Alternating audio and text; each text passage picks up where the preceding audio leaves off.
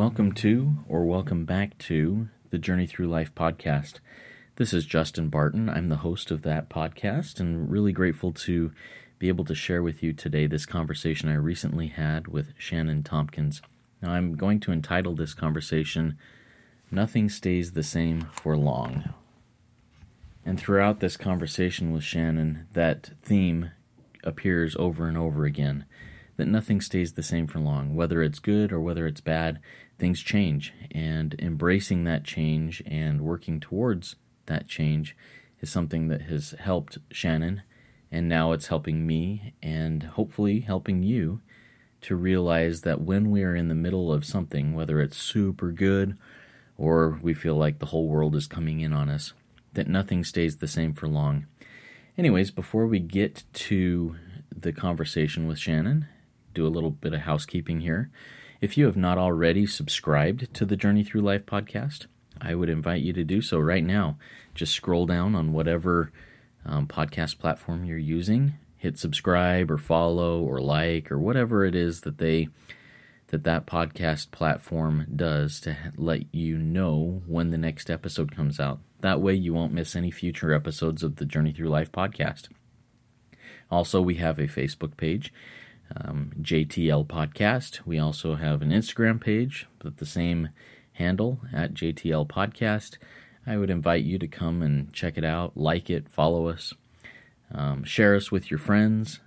Any episodes that you have listened to that you find life-changing or at least inspiring, I would be super grateful if you would share that with your friends. Just hit the share icon there in whatever podcast platform you're doing and share it with your friends on Facebook or Instagram or wherever else you do social media.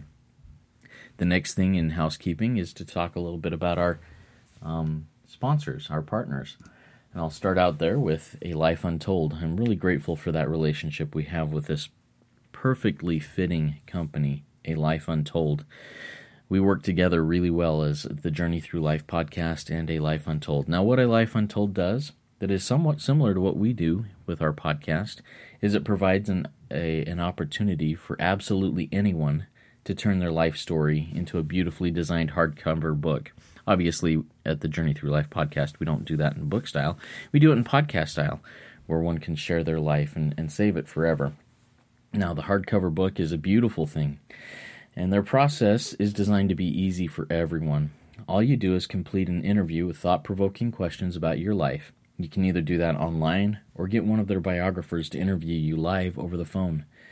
After the interview is complete, A Life Untold takes over and designs, prints, and delivers your life story as a hardcover book right to your door. It makes a great gift to a loved one in your life and will be a great project to do on your own. Either way, this life story, bound in a printed book, is something your family will treasure for generations. I'm grateful to announce that listeners to the Journey Through Life podcast will save 10% on all orders by using the code JUSTIN at checkout. That's JUSTIN.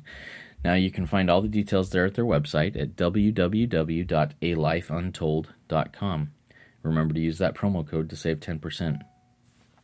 As mentioned in previous episodes, my mom is working on her story to put in A Life Untold, and I'm really excited to get that copy of that book when it comes in. And I now have a place of honor to keep that book, to show off to people who come in. Now, this place of honor is a beautiful floating shelf that's being held up. It appears like it's floating on the wall, but it's being held up by shepherd brackets. And these shepherd brackets, floating shelf brackets, just are super strong, and the shelf is just beautiful. It's a solid maple, and I just love it. I will post some pictures on it at jtlpod.com. When you see it, you'll notice that I have all sorts of things about baseball, and my son, as a very young child, playing baseball. And it's some things that are really important to me, some things that mean a lot to me. And I think that a floating shelf is a beautiful place to keep heirlooms and other important things that you find meaningful in your life. Now, what makes shepherd brackets so revolutionary in the floating shelf world is their easy mount anywhere bracket that you can just put anywhere on the wall and line up and hit every single stud that will fall behind that bracket. And this makes the shelf that much more strong. To check out this new revolutionary design and to save some money on any floating shelf brackets and floating shelves that you would like to purchase, go check out their website, www.shepherdbrackets.com. Shepherd is spelled Sheppard, and just check it out. And what's really cool is through our partnership with the Journey Through Life podcast, you can save 5% on your brackets and your shelves that you buy through shepherdbrackets.com using the promo code JTLPOD5 at checkout. I'm really excited for these two partners. They really are a great fit for the Journey Through Life podcast. Now let's move on to this awesome conversation with Shannon Tompkins. She's somebody who I've worked with for many years and someone who I have great respect for. I think that this conversation will have a great effect on many people, but most especially perhaps on either people who struggle with addictive tendencies or, more importantly, our spouses or loved ones of people who struggle with addiction. I believe that this episode will be super powerful and super meaningful to people that fall into those categories. But don't give up on it, even if you don't fall into those categories. There is so much wisdom here, no matter where you are in life. Now here we go with Shannon Tompkins. Nothing stays the same for long.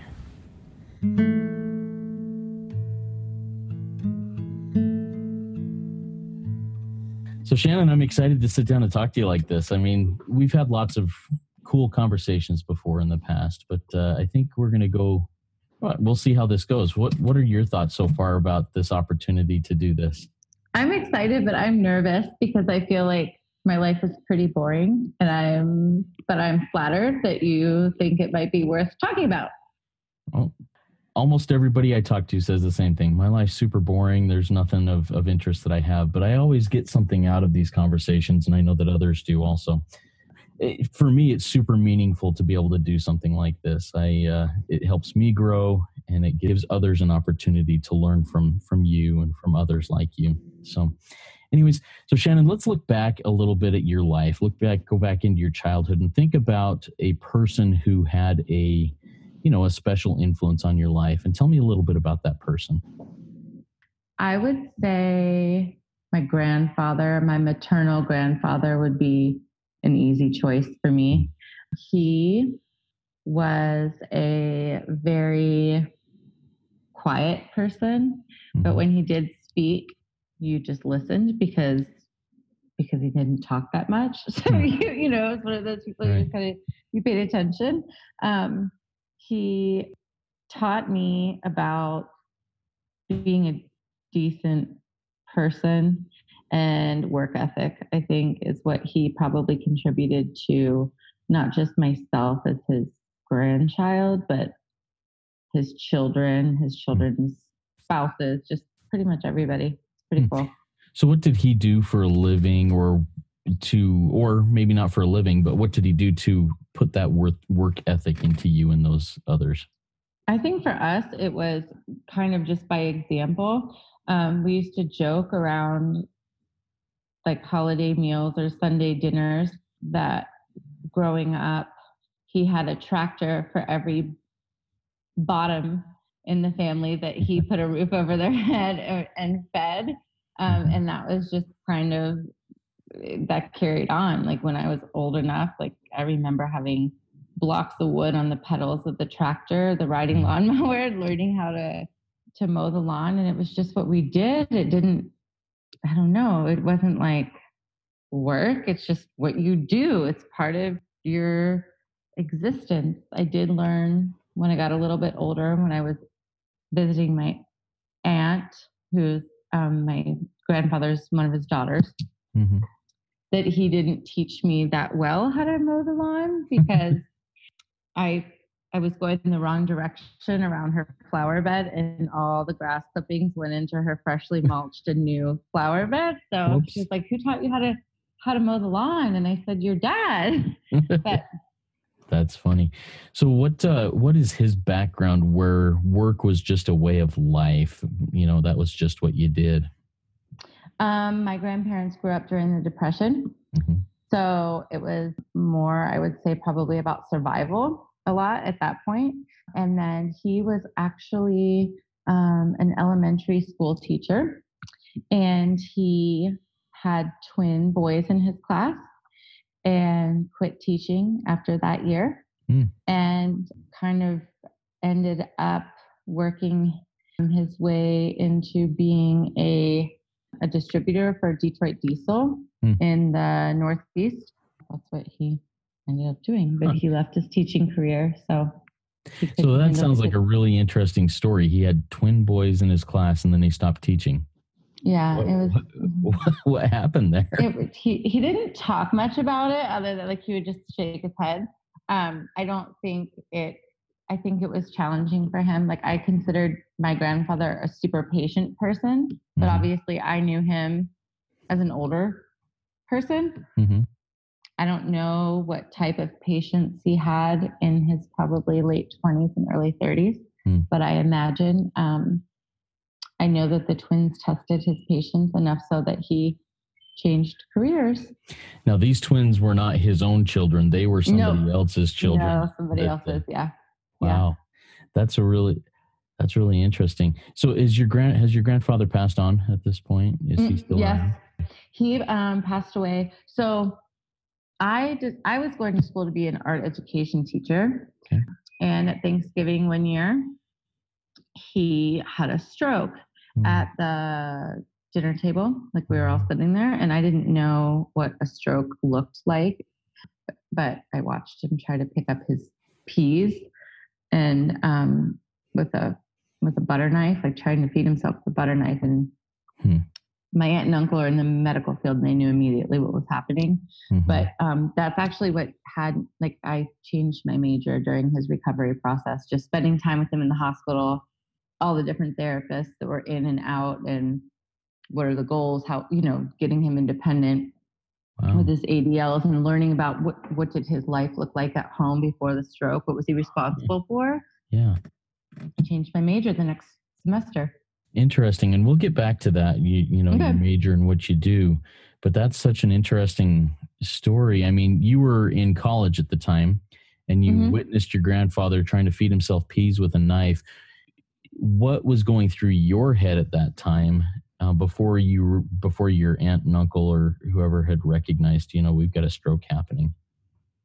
At first I thought he was being silly or not paying attention, but then it became obvious that he was struggling. He was struggling and he was getting frustrated. So I don't know. I think fear.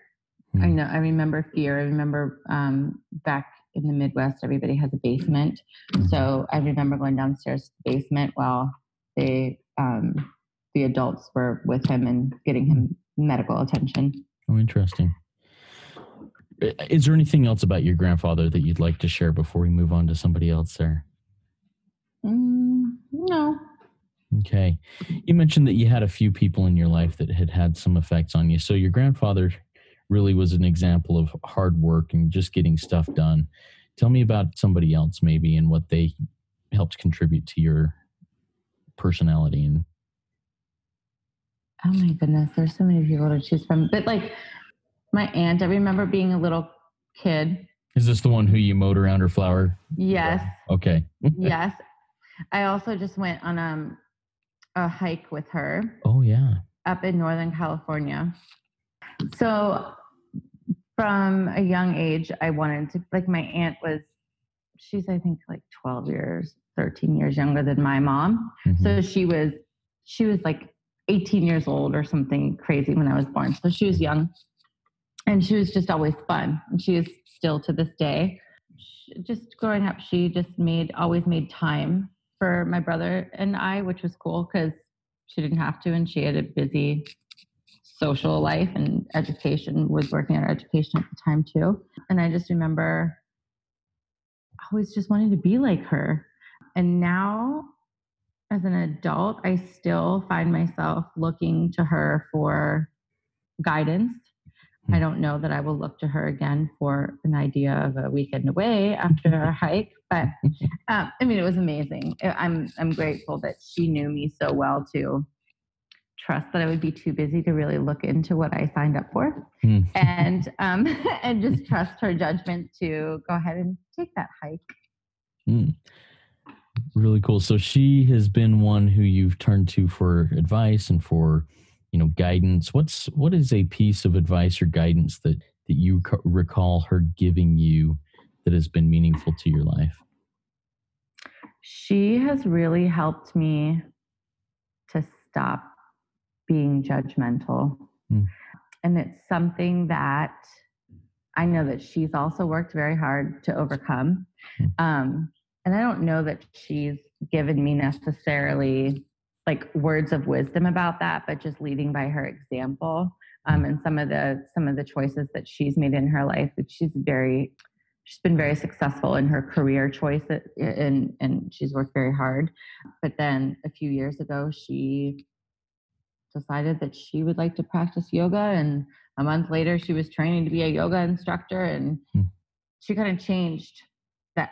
Then the conversations and the contributions to the conversations that we would have as extended family, that she was always kind of a leader or one of the outspoken, most opinionated ones.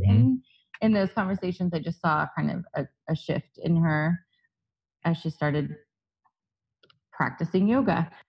And she says namaste all the time, but she said there's two different ways to say it. She's like, you can say it and mean it like peacefully, and you can say it with a little bit of anger, a little sarcasm, and be a little bit of sarcasm there about it. So yeah. My dad taught me and reminds me of this often, something that his mother used to tell him, and my paternal grandmother died way before I was born, that nothing stays the same for long. And I think about that all the time, and I remind myself of that. And I sometimes catch myself writing it down when I'm frustrated. Nothing stays the same for long.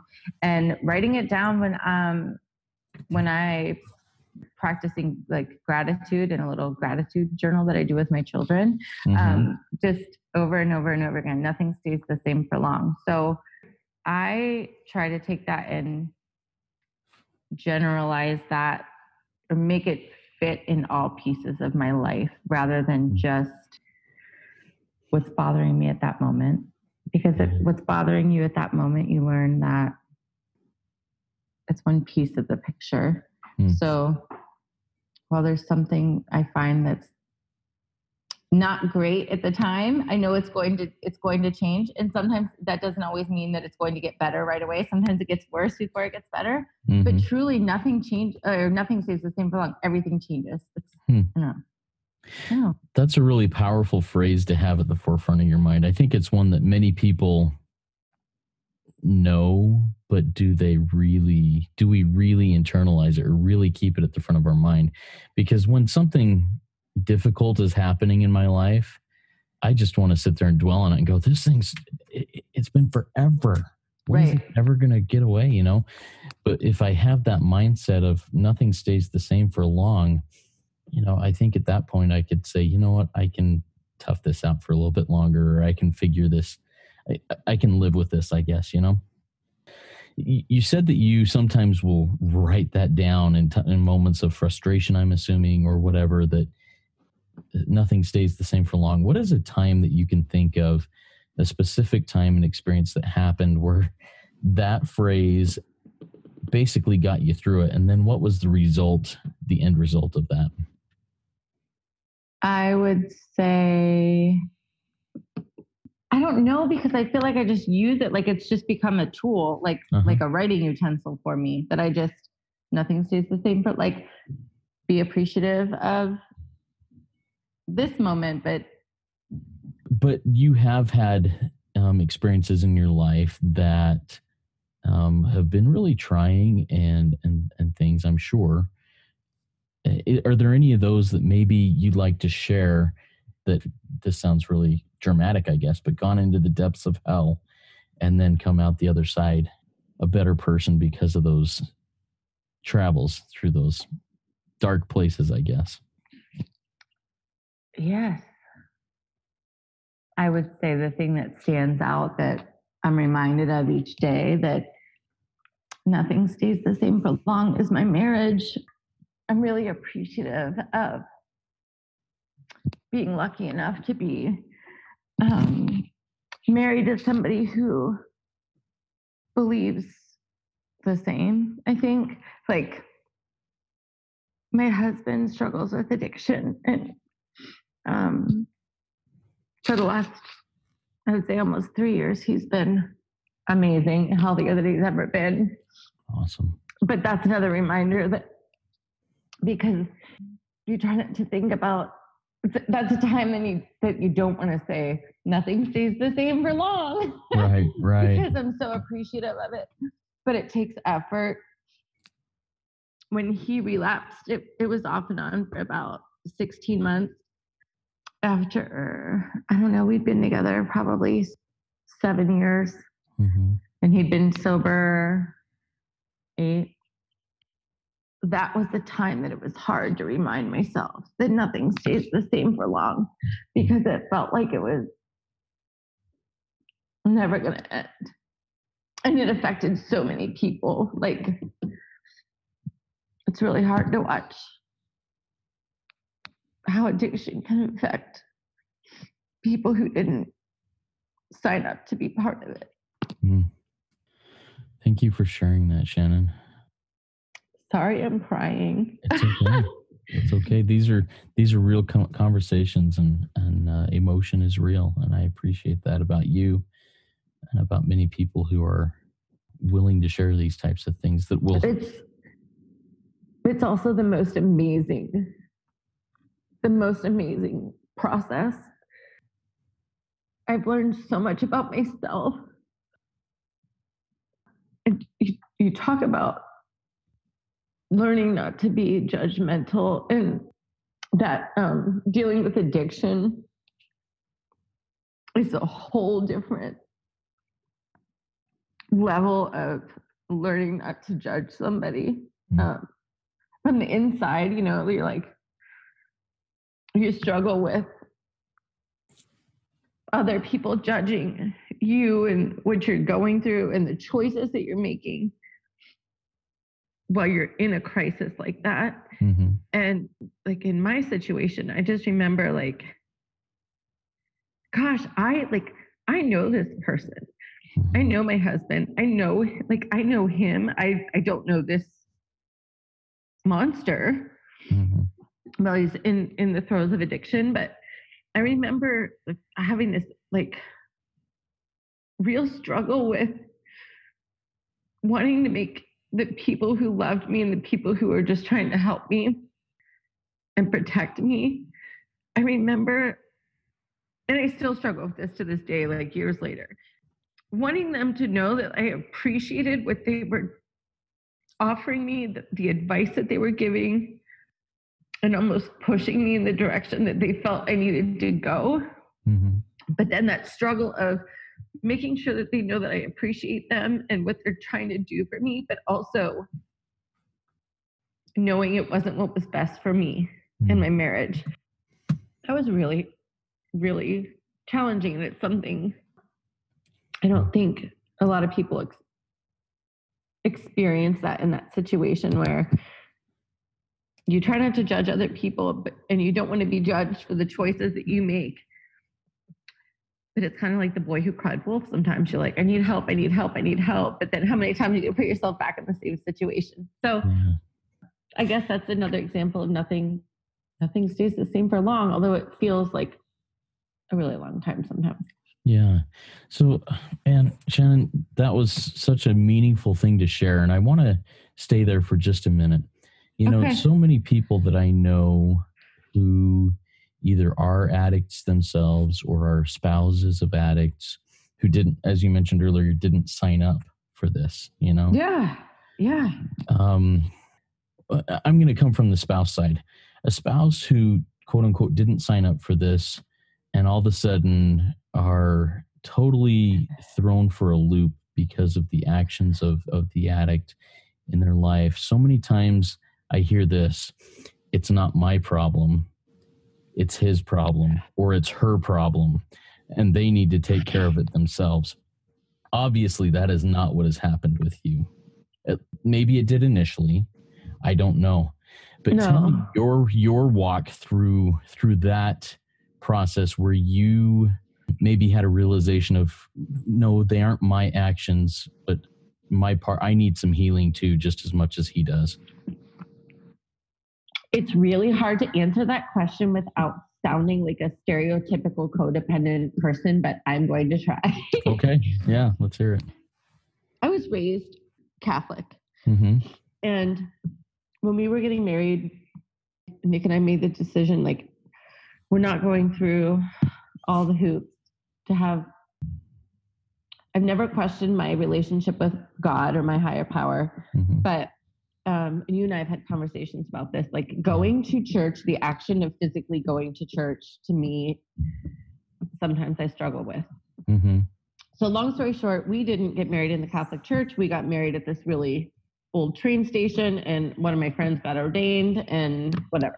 Mm-hmm. It was fine. I mean, Right. some of my family was upset, but they got over it. So you take vows in sickness and in health. And I think where people get caught up, and where I struggled with the 12-step programs that I worked during that time, was there's a human piece to it, and there's vows I took, and addiction is an illness.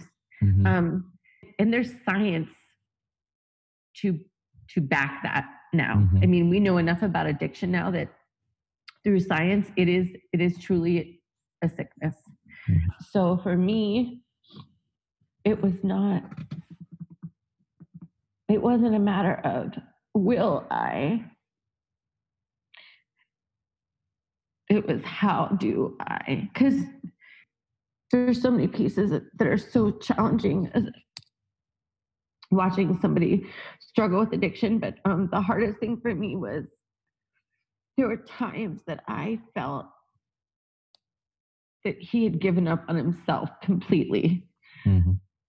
It's hard to have hope when the person that should have the most hope or faith, like, about themselves. You mentioned in that you, as the spouse of an addict, worked some 12-step programs. Yes. Why did you do that? Because people told me to, and I was desperate. And I remember going to my first meeting. Tell me about that. Oh my goodness. I left there so angry. Okay.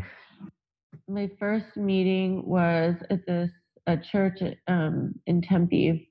And I went at a period of time that my spouse was also sober, but in that 15, 16 months of time. And I walked in, it was, the first thing they read was the 12 steps at the beginning of the meeting. And I was like, am I in the wrong meeting? Like, because I knew nothing.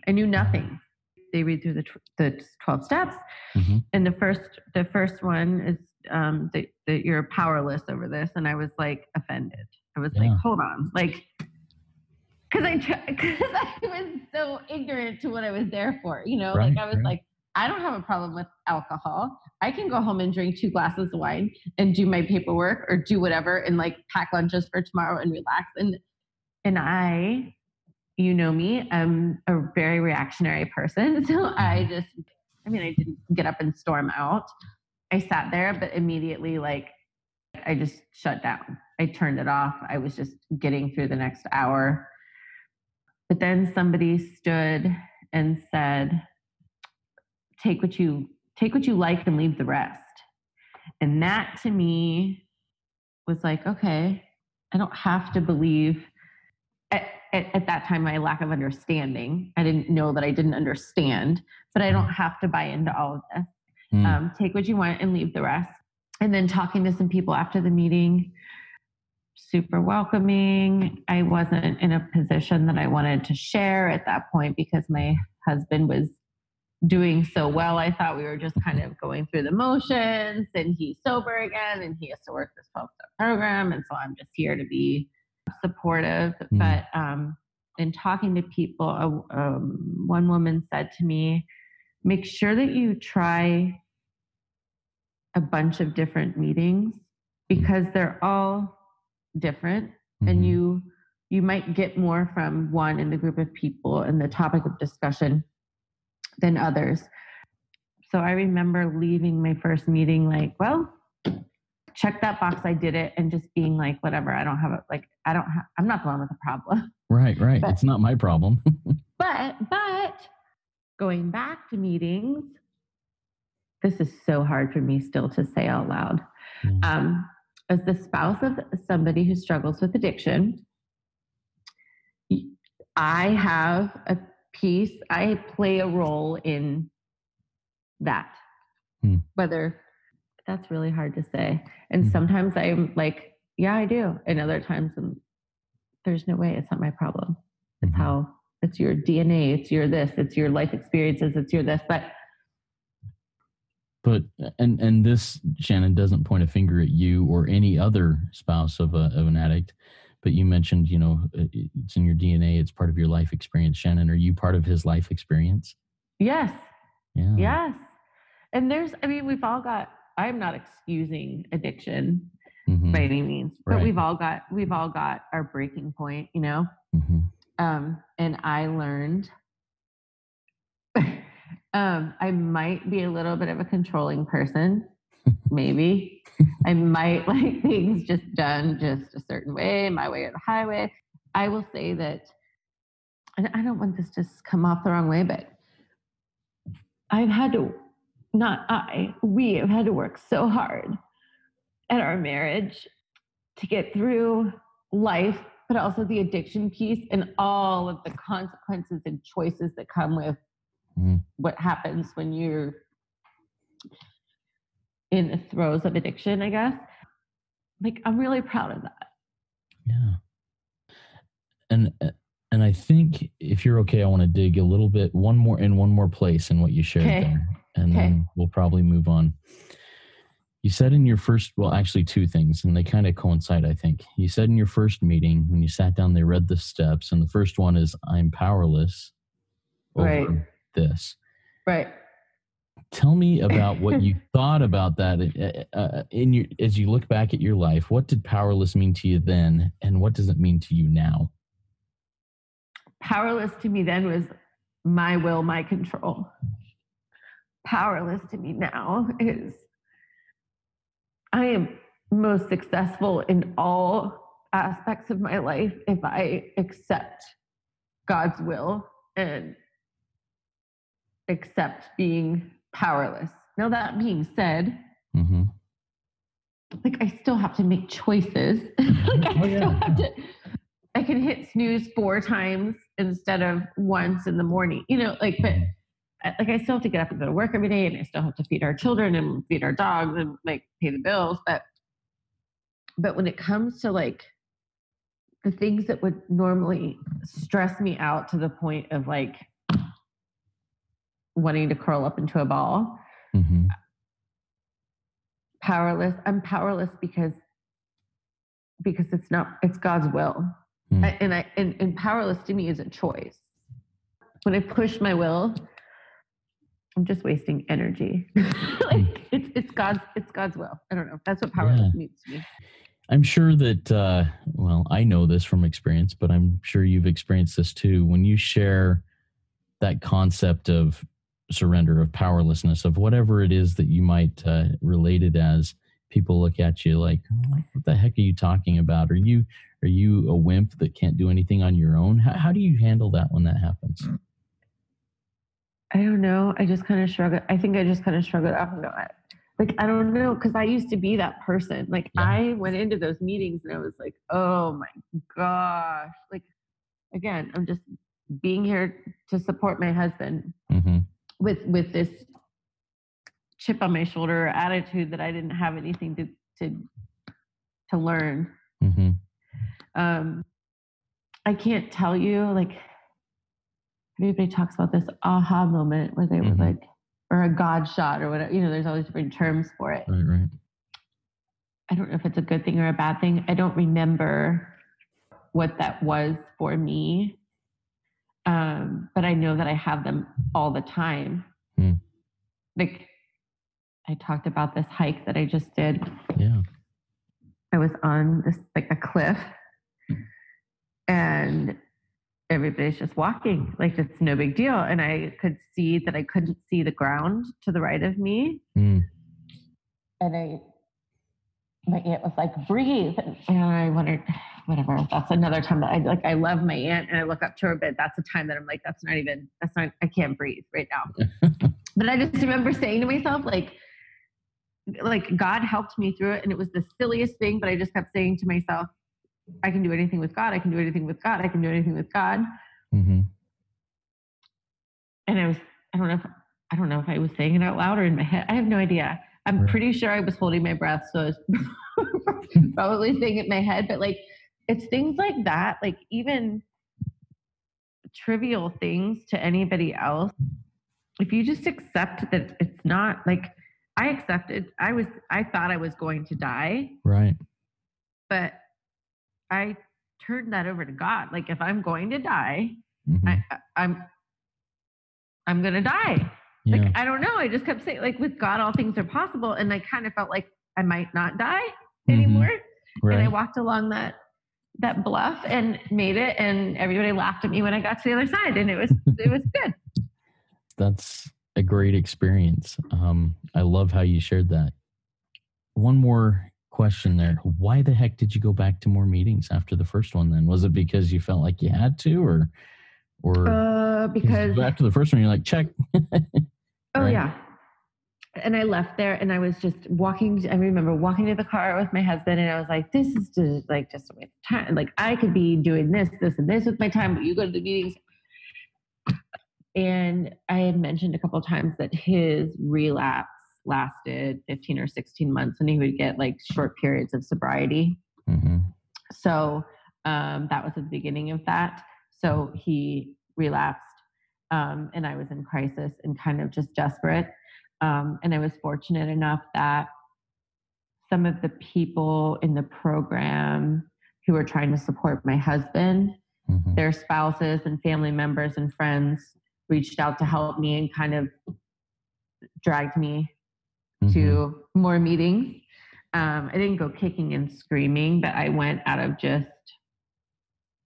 I was numb. I don't remember a lot of that time. But I remember the meetings that like I got something out of. And it took me being in a crisis to go back to a meeting.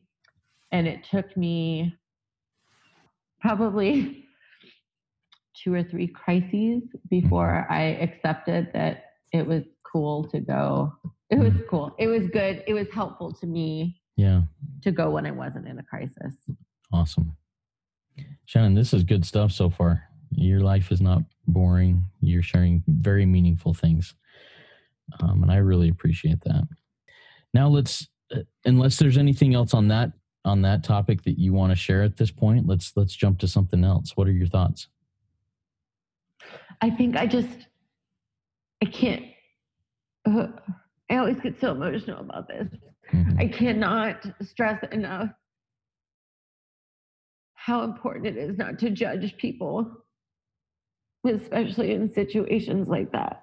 Whether they're the addict, the wrongdoer from some people's perspective, or a loved one of somebody trying to get through that, because it doesn't discriminate. It doesn't. Yeah. It wasn't supposed to happen to me. That's what everybody says, huh? Yep. And sure enough, it happens. Thanks for sharing that. Okay, so back at the beginning of this, when the first time you shared Nothing Stays the Same for Long, you also mentioned that you do a gratitude journal with your children. Yes. Tell me about that. What is that? And tell me why you do that. It's just this little journal that I got online. And I do that with my children because we don't sit down as a family every single night and talk about like what you read in parenting blogs about. Talk about your day and what was the best part of your day and what could you make better about your day tomorrow. Like that's just not my reality.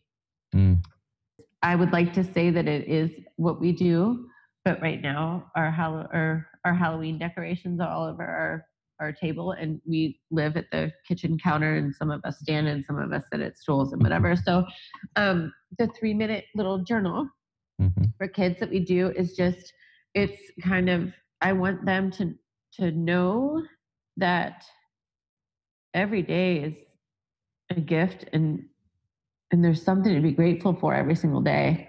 Even if that morning I was yelling because they wouldn't get out of bed, or wouldn't let me brush their hair, or cry. Like, I don't know. It's important to me to actually, it's important to both of us. It's not me. It's important to my husband and myself that we teach our kids to be grateful and pay attention to all the positive things that are happening every single day, because it's so easy to get caught up in all the negative.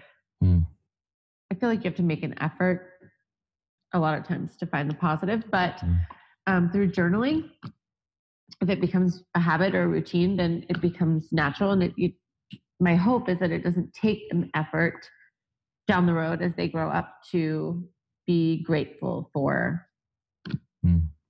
stuff and things.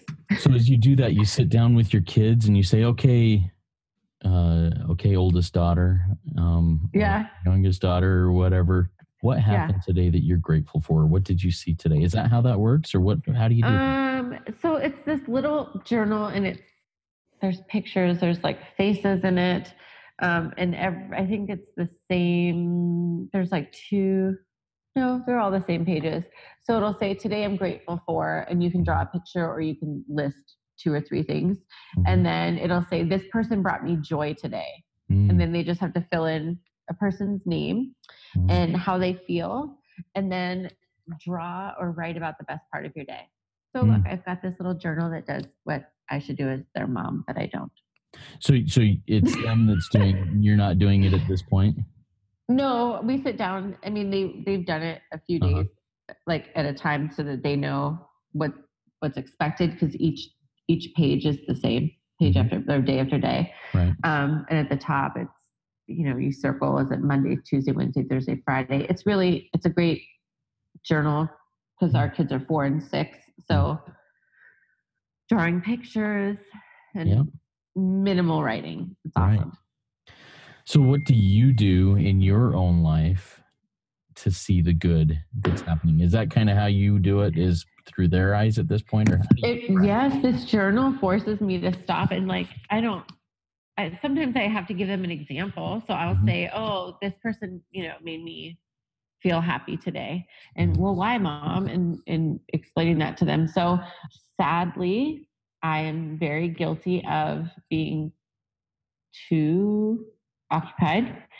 If I didn't stop and do this with them, it's do as I say, not as I do. It's kind of what I'm doing with them. So it helps me. Yeah. Well, very cool. Yeah, I have found that gratitude is a big part of my own life. It's a struggle. And so as I journal every night, the last sentence is always, today I'm grateful for. And sometimes it's a big thing, and sometimes it's that the grass is green. Today I'm grateful for, right. No, I get it. Sometimes, some days it is more challenging than others to find the words or what you're grateful for. And I always, sadly, I'm like, this is so hard to admit, whatever. Too often for me, it takes something catastrophic or somebody being in a crisis or something terrible happening for me to stop and go, the 4 of us woke up today and we're healthy and we have a roof over our head. It's like, I aspire to not be that way. I hope I work towards not needing those type of reminders to be grateful every single day. Yeah. No, and I think most people are just like you and just like me, that most days it's like, someone, and I've heard this from a lot of people, but someone recently said it's really easy to be negative. And I think you actually said this at the beginning of this conversation. It's really easy to be negative or see the negative.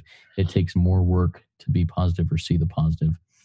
And most people, myself included, are lazy and want the easy way, So Oh, that's really cool. Thank you. I don't think you're lazy. I think we prioritize. And Yeah. I think we prioritize what we think is the most important way to spend our time from day to day. And I think sadly that seeing the good and the gratitude stuff, that just, in a perfect world, we say it's a priority, Mm-hmm.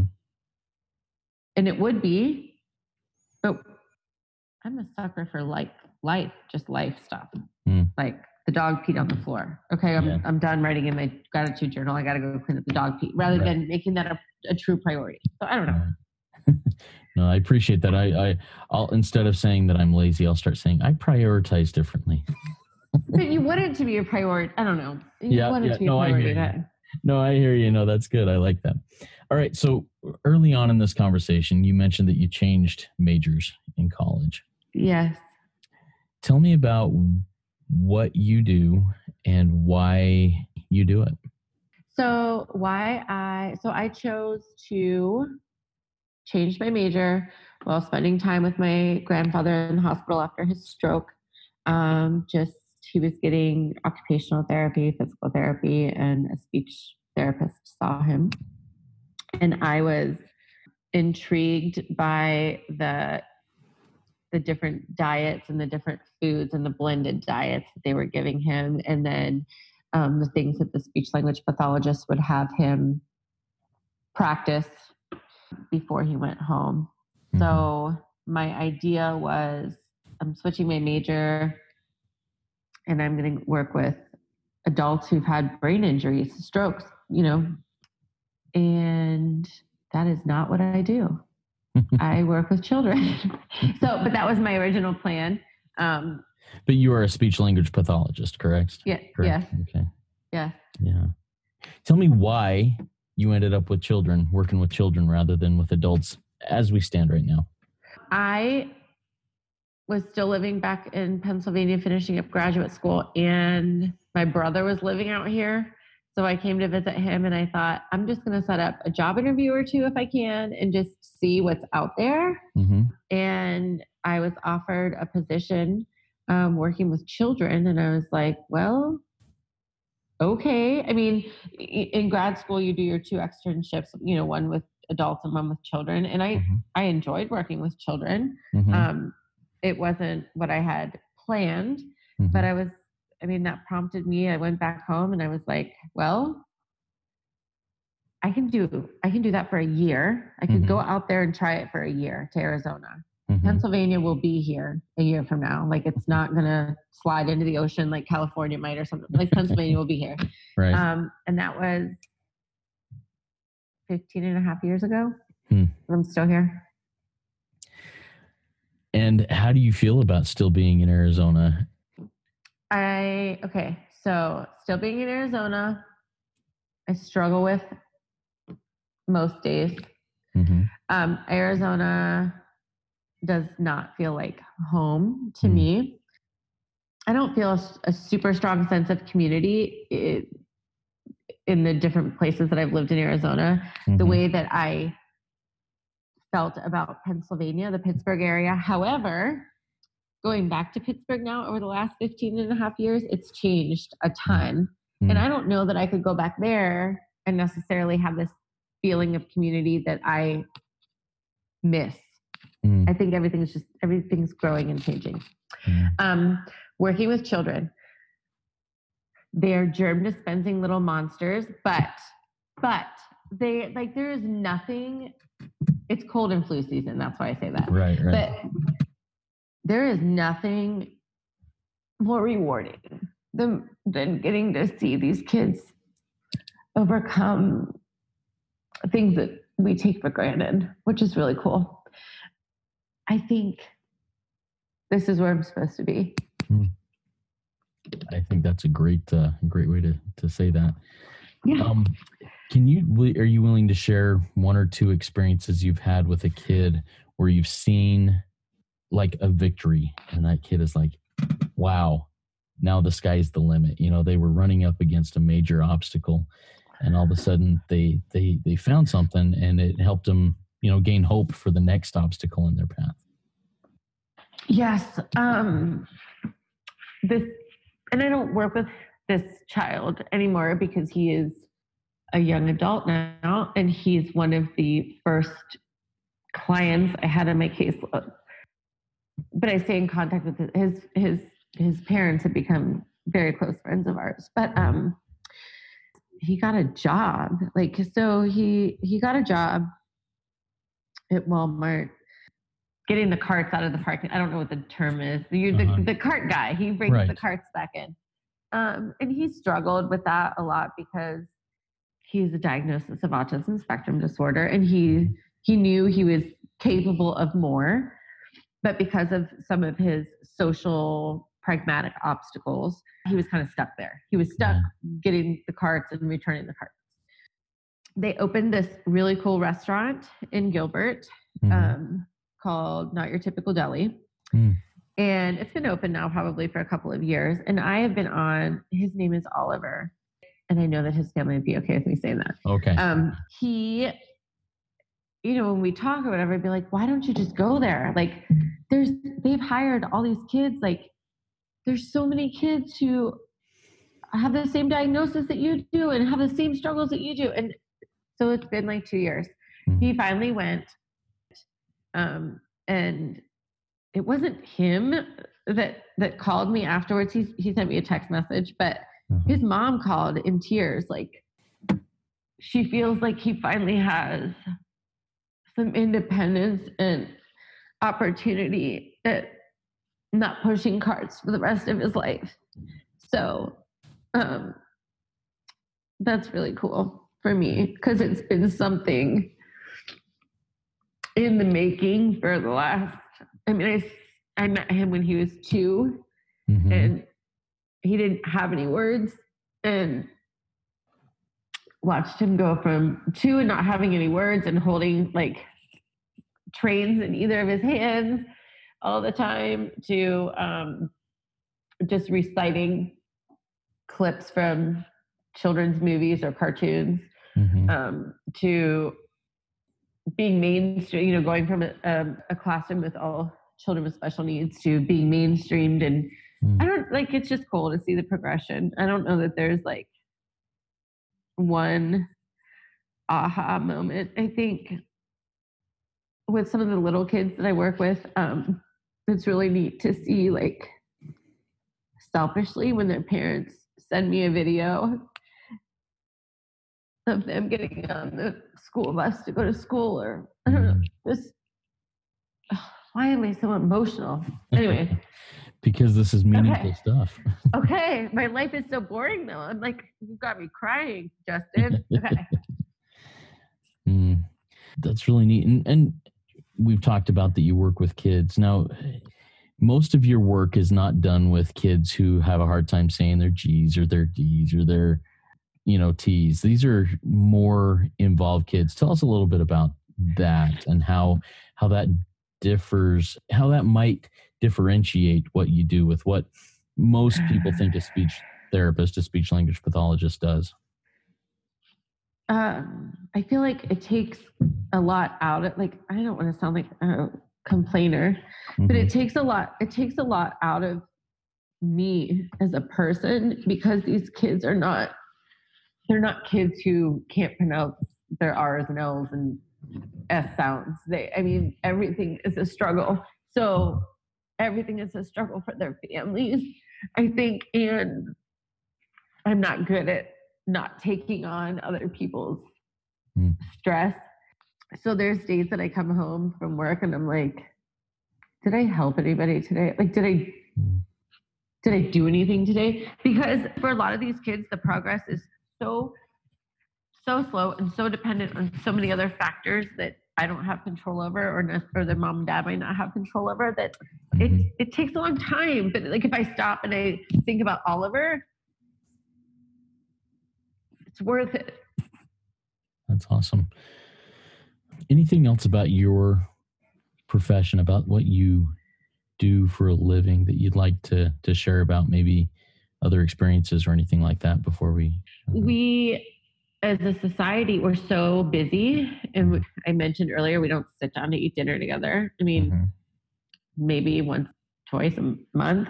Okay. But I know that like going into people's homes all day long every day, that's not just my life, that's everybody's life. And then you add any child with any sort of special needs, that makes it, I can't imagine. Like I tried to stop and put myself in somebody else's shoes. We're just busy. We are too busy. And you think about slowing down, but then what are you going to sacrifice to achieve slowing down? So what is the fix to that? Yeah. What do you think the fix is to I have no idea. Yeah, I have no idea. I'm still the hamster running in the wheel. But if I ever figure out a way off the wheel without the world falling apart. The world falling apart, I will let you know. Awesome. All right, Shannon. So I want to do, and I do this with most people I talk to, and I think it's really a cool exercise. Let's project out like 50 plus years into the future. Okay. Let's envision your children and grandchildren, and maybe not great grandchildren at that point, sitting around and saying, what does Grandma Shannon want to share with me? What was most important to her? What made her tick? So what are some words of wisdom or some advice you'd like to give those grandchildren, great grandchildren down the line, decades from now? Like, just don't be a butthead. That's all. Like, just wake up every day and make an effort not to be a jerkosaurus.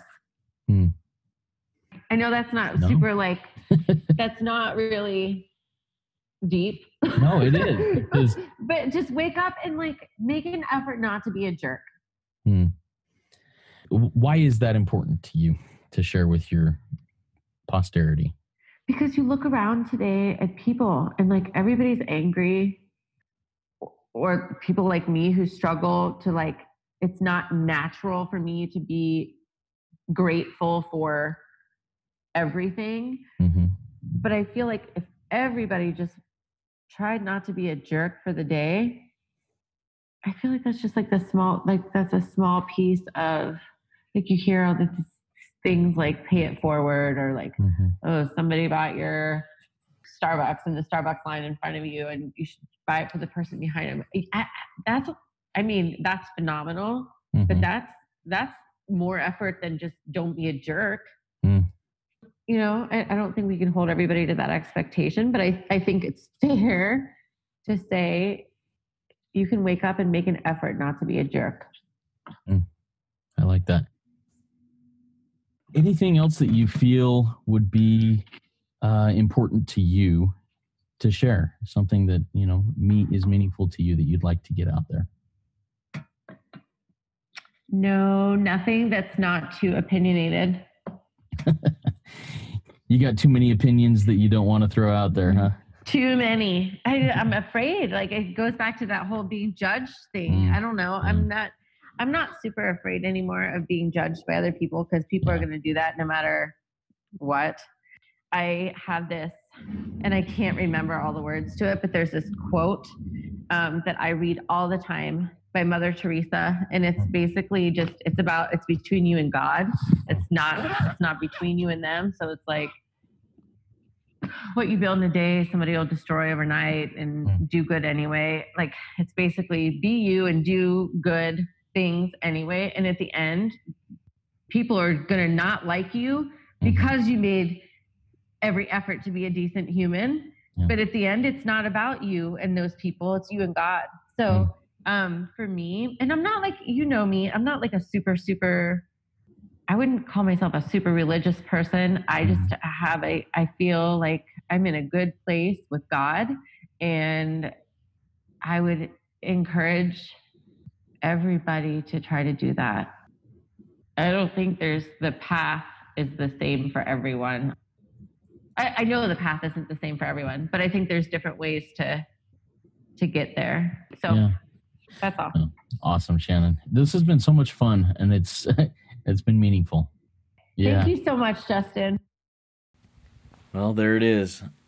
What a meaningful conversation. Lots of emotion, lots of realness, lots of experiences that are helpful for me to see from her perspective, and I hope for you to also see. Now go and check out other episodes of the Journey Through Life podcast. We've had some fantastic ones. The last handful of conversations have been fabulous, as have all of them from previous, but the last handful to me have been ones that have been life-altering in many cases. So I'd invite you to go check those out. Anyways, thanks again. We'll talk to you again next week. Have a great week.